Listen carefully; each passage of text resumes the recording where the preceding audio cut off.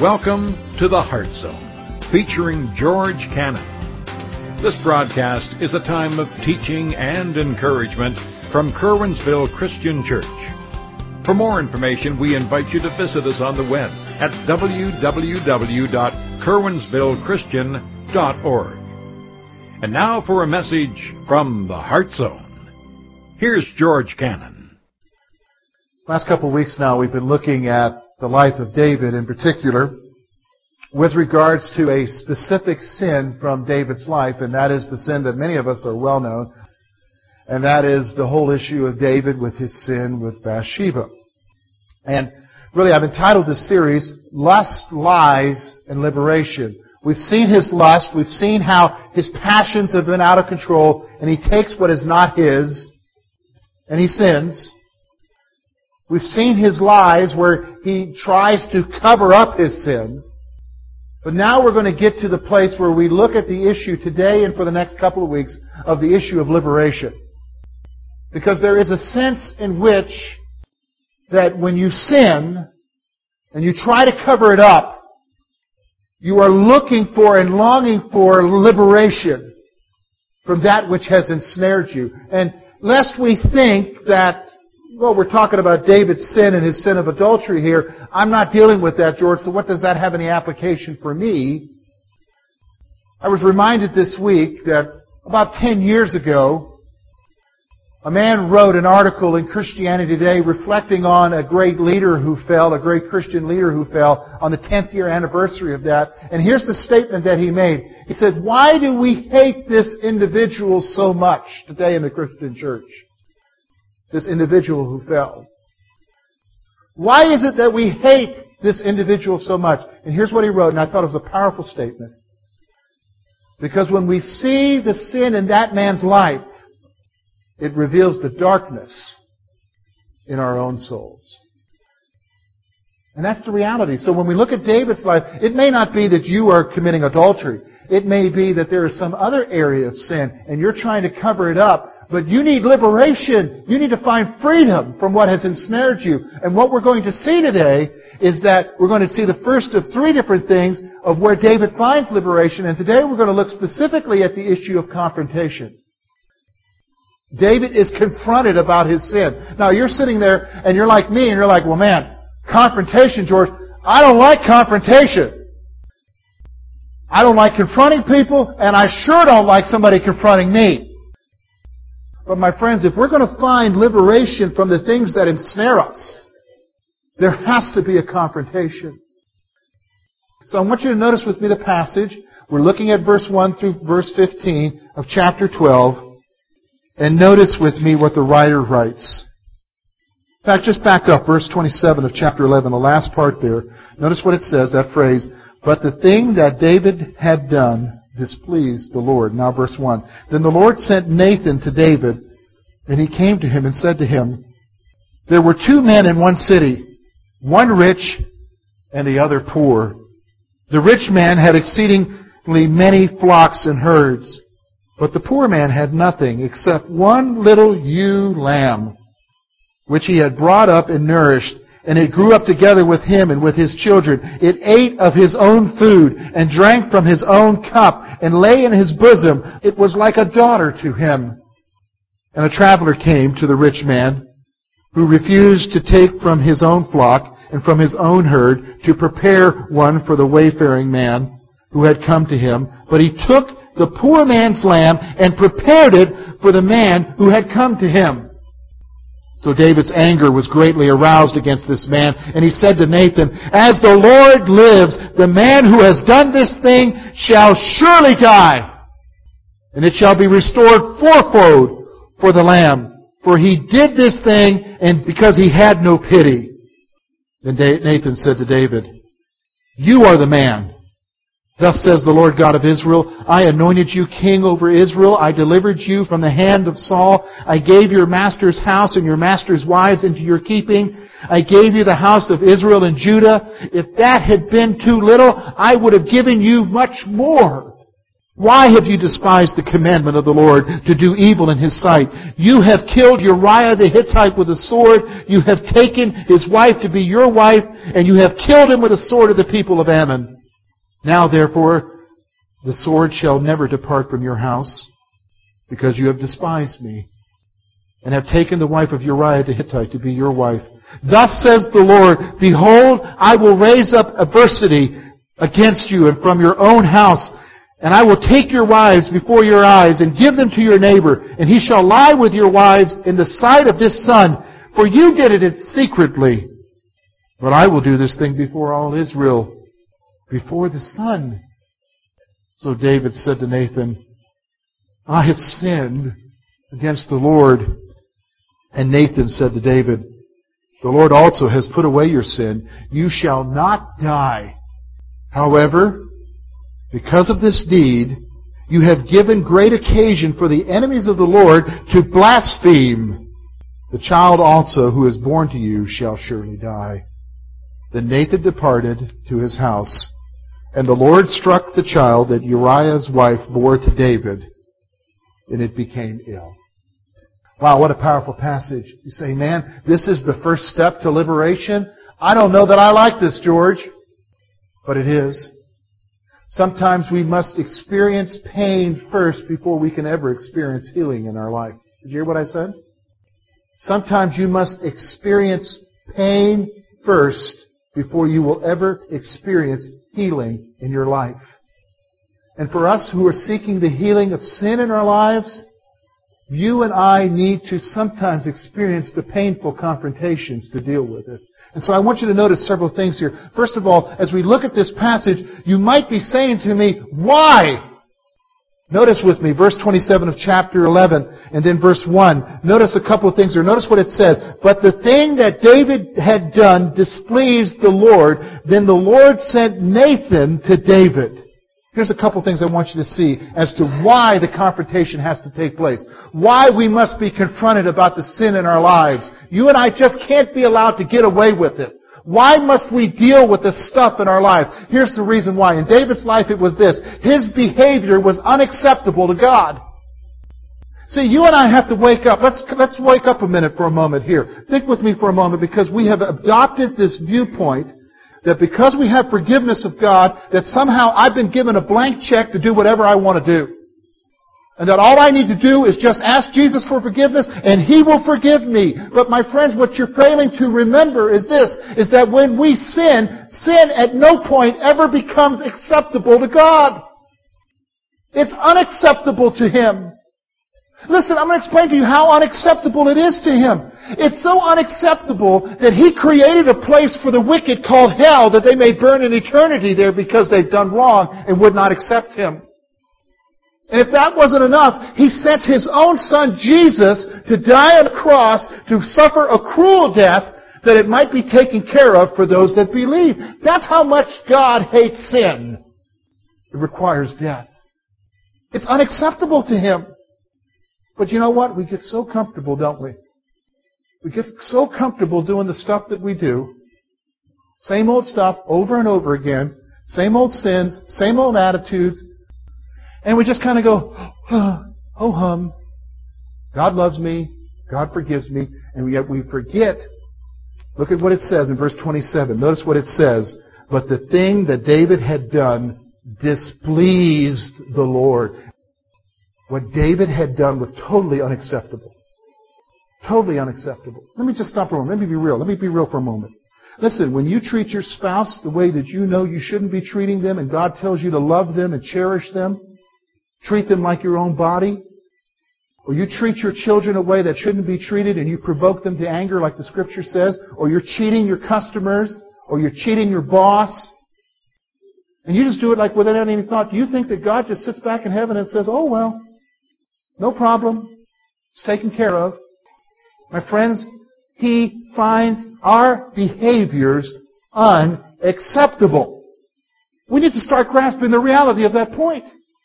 We have so desensitized ourselves concerning our own sins that it doesn't make any difference anymore. See, that's what was going on here. David did something that was totally unacceptable, and God couldn't just let it go. God couldn't just let it go. And so I want you to see the next thing. Here's the attitude that David had. He thought he was exempt from God's law. You can almost see it. Here's David. He's the king. Listen, it was a custom in that day among the nations that, you know what? Here you are, the king. You see a woman. Who cares if she's married? You just take her. It's your right. You're the absolute ruler. You can do what you want to do because you're king. That was the attitude of the nations around Israel. They could do whatever they wanted to do. And they just thought that they were above the law because they were the law. But here's the problem with David. David's not the ruler over one of those nations. David's the ruler over Israel that's governed by a whole different set of laws that even the king is governed by, and that's the law of God. But David enters into an attitude that he's exempt from God's rules. He's exempt from God's rules. They don't apply to him. But God's got to confront him and say to him, David, listen to me. You're not exempt. My rules are just as important for you as they are for your people. And what you've done is wrong. So we see the why of the confrontation. Why we have to be confronted. Because here's the thing. You and I need to be confronted about the sins in our lives for the same two reasons. Number one, what we do is unacceptable to God. Number two, we're not exempt from God's rules. And that's the why. But I want you to notice now the confrontation that takes place. We see it in verses 1 through 9. Verse 1 begins with Nathan coming to David and he tells him a story. Listen to the story.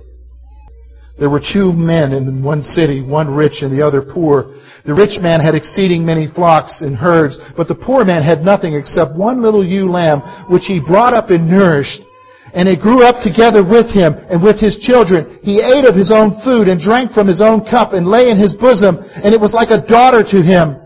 And a traveler came to the rich man, but he refused to take from his own flock and from his own herd to prepare one for the wayfaring man who had come to him. And he took the poor man's lamb and prepared it for the man who had come to him. Here's what's going on. Nathan is using a classic strategy to deal with David. He presents a story which is basically a parable, but the parable is really telling about David. Why is he doing that? Because the confrontation is doing this. It exposes the depravity of his heart. Listen, when you and I are confronted, maybe it's a loving brother that comes to us and says, look, you're not doing right. The reason why we don't like to be confronted, because when we're confronted, it exposes who we really are.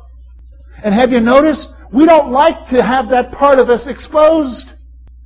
We'd like to think that everything is okay. But what happens is that everything isn't okay. And so when God brings someone along to us, or when God brings His Word in our lives as we read it, and He exposes us for who we really are, we don't like it because why? It exposes the depravity of our own hearts. It exposes the fact that we're just plain wicked. You know, our culture might like to say that everybody's good, but the fact of the matter is, we're not. So it exposes the wickedness, the depravity of our own hearts. Notice something else here. I want you to notice this. David, verse 5, it says, so his anger was greatly aroused against the man, and he said to Nathan, as the Lord lives, the man who has done this shall surely die. He's sitting here as the ruler executing judgment. Notice what he says, and he shall restore fourfold for the lamb, because he did this thing and because he had no pity. And then notice what it says there. Then Nathan said to David, you are the man. I want you to think about it. Here's David in all of his righteous indignation at this story. And he's ready to just deal and mete out punishment for this man and what this man, supposed man, has done. David doesn't understand. It's just a story yet. And Nathan says, really? You're the man. Here's the thing about confrontation. Here's what I want you to see. Every effort to protect self is vain. Notice that's what David was doing in last chapter when we looked at last week when he was trying to cover it up. When he was trying to cover up his sin. Every effort that David had made to try to cover it up, to keep it down, To keep it undercover. Maybe just a few servants knowing about it. But every effort that he made to cover it up was in vain. I mean, imagine it. Think about David there sitting on the throne. Nathan's confronting him. And he says, "You're the man! You killed Uriah the Hittite." Can you picture David's jaw just dropping? His heart stopping. When he's confronted with the reality of his sin. Listen, every effort that we try to make in our lives to cover up the junk that we do, it's all in vain. It's all in vain. It's all in vain because sooner or later it comes up. It comes up. It comes up. And it comes back always to haunt us, always to bite us. I don't care how good you are. And even if you die and you say, well, I've covered it up. One day you have to stand before the great judge and it's revealed even then. It's never covered up. All our efforts for self-protection are in vain. Think about it. You say there's a parallel passage. Go all the way to Genesis. 2 people in the garden told not to eat of the fruit. They ate of the fruit. Their eyes were enlightened. And notice what the Scripture says that they tried to do. They tried to cover themselves with what? Leaves. Think about that. Corey, why don't you make a garment out of those maple leaves that fall off the tree? How long is that going to last? Why? Because they're going to turn to dust eventually, aren't they? And there they were in their efforts. And it said, in their efforts, they tried to hide from God and cover it. But can they? No. All our efforts. See, the confrontation brings us to the reality that every effort that you try to make to cover it up, it's in vain. It's worthless. Next thing I want you to see here is this. As we talk about the confrontation, here's what the confrontation does. It just doesn't sit there and focus on the sin. Because notice what Nathan does. He just doesn't say, "You're the man. You killed Uriah the Hittite." Notice what he does. Look with me at verse 7 and 8. Then Nathan said to David, "You are the man. Thus says the Lord God of Israel. I anointed you king over Israel. I delivered you from the hand of Saul. I gave you your master's house and your master's wives into your keeping and gave you the house of Israel and Judah. If that had been too little, I would have given you much more." Here's what confrontation does. He was reminded of the blessing of God. Can I tell you something, folks? When you're confronting someone, just don't sit there and focus on the sin. You need to remind them where they fell from. You need to remind them of what God had done for them in the past. You hear what I'm saying? You need to help them to see where they're at, the depravity of their own soul. And here's what Nathan's doing. Listen, David, don't you remember God? He's the one that delivered you from the hand of Saul. Remember, Saul was out to kill you, David? David, He's the one who made you king. David, He's the one who gave you everything as king. David, He said to me that if that was too little, He would have given you much more. He reminded him of the blessings that God was bestowing on his life. Because notice something. Remember David, when he was focused on his sin, what was he focused on? Himself. He was not focused on anybody else but himself. He was forgetting God. And so Nathan comes in the confrontation and he reminds him of the blessing of God. But I want you to notice something. The confrontation reveals something about David. Look with me at verse 9. Notice what it says. Very first thing. Why have you despised the commandment of the Lord? Here's the point I want you to see, is that he despised God's word and authority. Listen, that's what you do when you and I sin. When you and I sin, we make a conscious decision in our lives where we say to God, God, I know better than you what I need for my life right now in this situation. And God, I don't really care what your word says here. I'm going to do my own thing. It doesn't really matter. I'm going to do my own thing. And notice what he said to David. David, you did your own thing, but when you did your own thing, you despised the commandment of God. It's like, you know what, if I were to take this Bible and just throw it across the room and chuck it, everybody would be here shocked that I would do that to this. How dare George do that? It's the Word of God. Well, my friends, let me tell you something. When you and I decide that it's not worth following in this area or that area of our life, you have done the same thing. You've made it into a football and just tossed it somewhere. You've despised it. You have thumbed your nose at God and said, God, in this area of your life, I don't need you. I'm in control. And that's exactly what David did. And that's exactly what Nathan was telling him in the confrontation, that he had despised the Word of God and His authority. But you know what? The passage doesn't end there. It just doesn't end with the confrontation. It now gives us the implications of what is happening. David is now confronted with the implications of what he's done. And so this is where we're going to spend a little bit more time here. And I want you to listen to me because I told you this last week. Remember last week I said to you, you're going to see a side of God today in this passage that many of you, your minds will be blown away by because you have operated under this assumption that you can just do whatever you want. Jesus died for me. I'm forgiven. So I've got that blank check. So it's okay. But I want you to notice the implications that he says to him. Notice something. And here he is. He's talking to David, a man after God's own heart. And I want you to notice what he says. Look with me at verse 10 through 15. Now therefore, the sword shall never depart from your house, because you have despised me and have taken the wife of Uriah the Hittite to be your wife. Thus says the Lord, behold, I will raise up adversity against you from your own house. I will take your wives before your eyes and give them to your neighbors, and he shall lie with your wives in the sight of the sun. You did it secretly, but I will do this before all Israel, before the sun. So David said to Nathan, I have sinned against the Lord. And Nathan said to David, the Lord has put away your sin. You shall not die. However, because of this deed, you have given great occasion to the enemies of the Lord to blaspheme. The child also who is born to you shall surely die. Here's the implications. First of all, I'm going to focus on a positive, and then I'm going to focus on the negative. First of all, I want you to notice as David is being confronted, he breaks. And even though the Scripture just says, I have sinned, we're going to see in the next 2 weeks Psalm 51, which comes out of his confession. We're going to examine it even in more detail in the next 2 weeks to find the liberation there.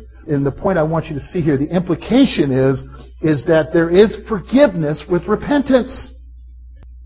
There is forgiveness with repentance.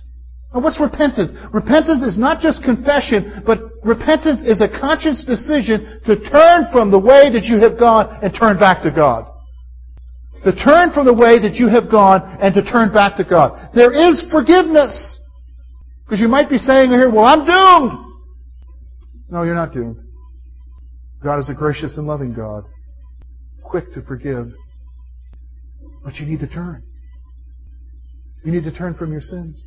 David needed to turn from his sins. But I want you to notice the negative connotation. And listen, you and I have to pay attention to this. Here's the implication. The consequences are not removed. I'm forgiven! Yeah. But there's still a price to be paid for what you did. Here's what he said to David. David, because you despised me, because you thumbed your nose at me, the sword will never depart from your house. Adversity will never leave your house. It's interesting. When you go back up a few verses and David reacts to the story, remember what he said? This man will pay fourfold for what he has taken. He will restore fourfold for what he has taken. The interesting thing is, and you can look for it yourself in the Scripture, guess what David paid fourfold? 4 sons. 4 of his sons died. He paid the price fourfold. But not only did he just pay the price there, listen to me. You got to listen to me. It didn't just end there. The consequences. Look at what God said to him. What you have done has caused others to blaspheme God, and because of that, the child will die. Wait a minute now, you're saying, is this the same God that I know that forgives? Yes, it's the same God. But I'm going to tell you something. This is what I'm trying to tell you. Sin is a serious thing with God. Let me ask you a question. Is what you're doing causing others to blaspheme your God?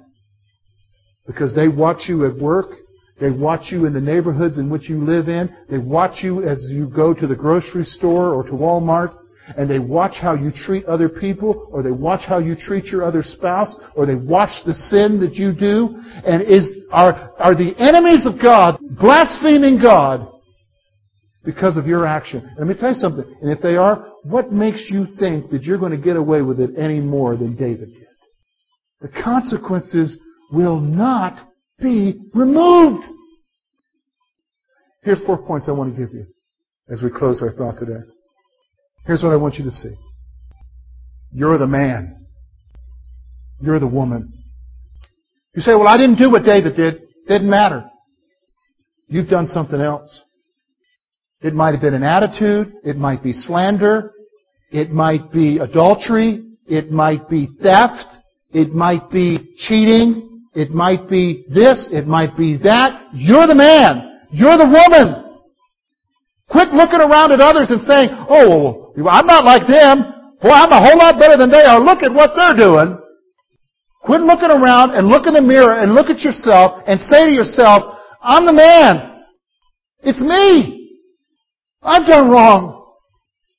That's the implication of the passage here. If you and I are going to find liberation from what ensnares us, from what drags us down, from what is destroying our lives, we've got to look and be real with ourselves and say to ourselves, I'm the man. Here's the other point I want you to see. Notice with me now. Here's the reality. Here's the implication. You have despised God's word and authority. We've despised it. When we make that decision to go and do our own thing, we have taken it and thrown it and said, it's out of here. It's not a part of my life. I don't need it for this. I need to do my own thing. And you've said, Lord, in this area, I don't need you. I'm just going to do my own stuff. Is that real, my friends? Because here's the other point. You are not exempt from God's judgment. How do you think God feels when He watches us thumb our nose at Him, despise His word, when He gave His own Son to die for us? And we sit back and go, I'm forgiven. I can do whatever I want to do. I'm forgiven. Do you think He doesn't get angry? That's the implication. That's the implication. You and I are not exempt from God's judgment in our lives. So that brings me to the final point.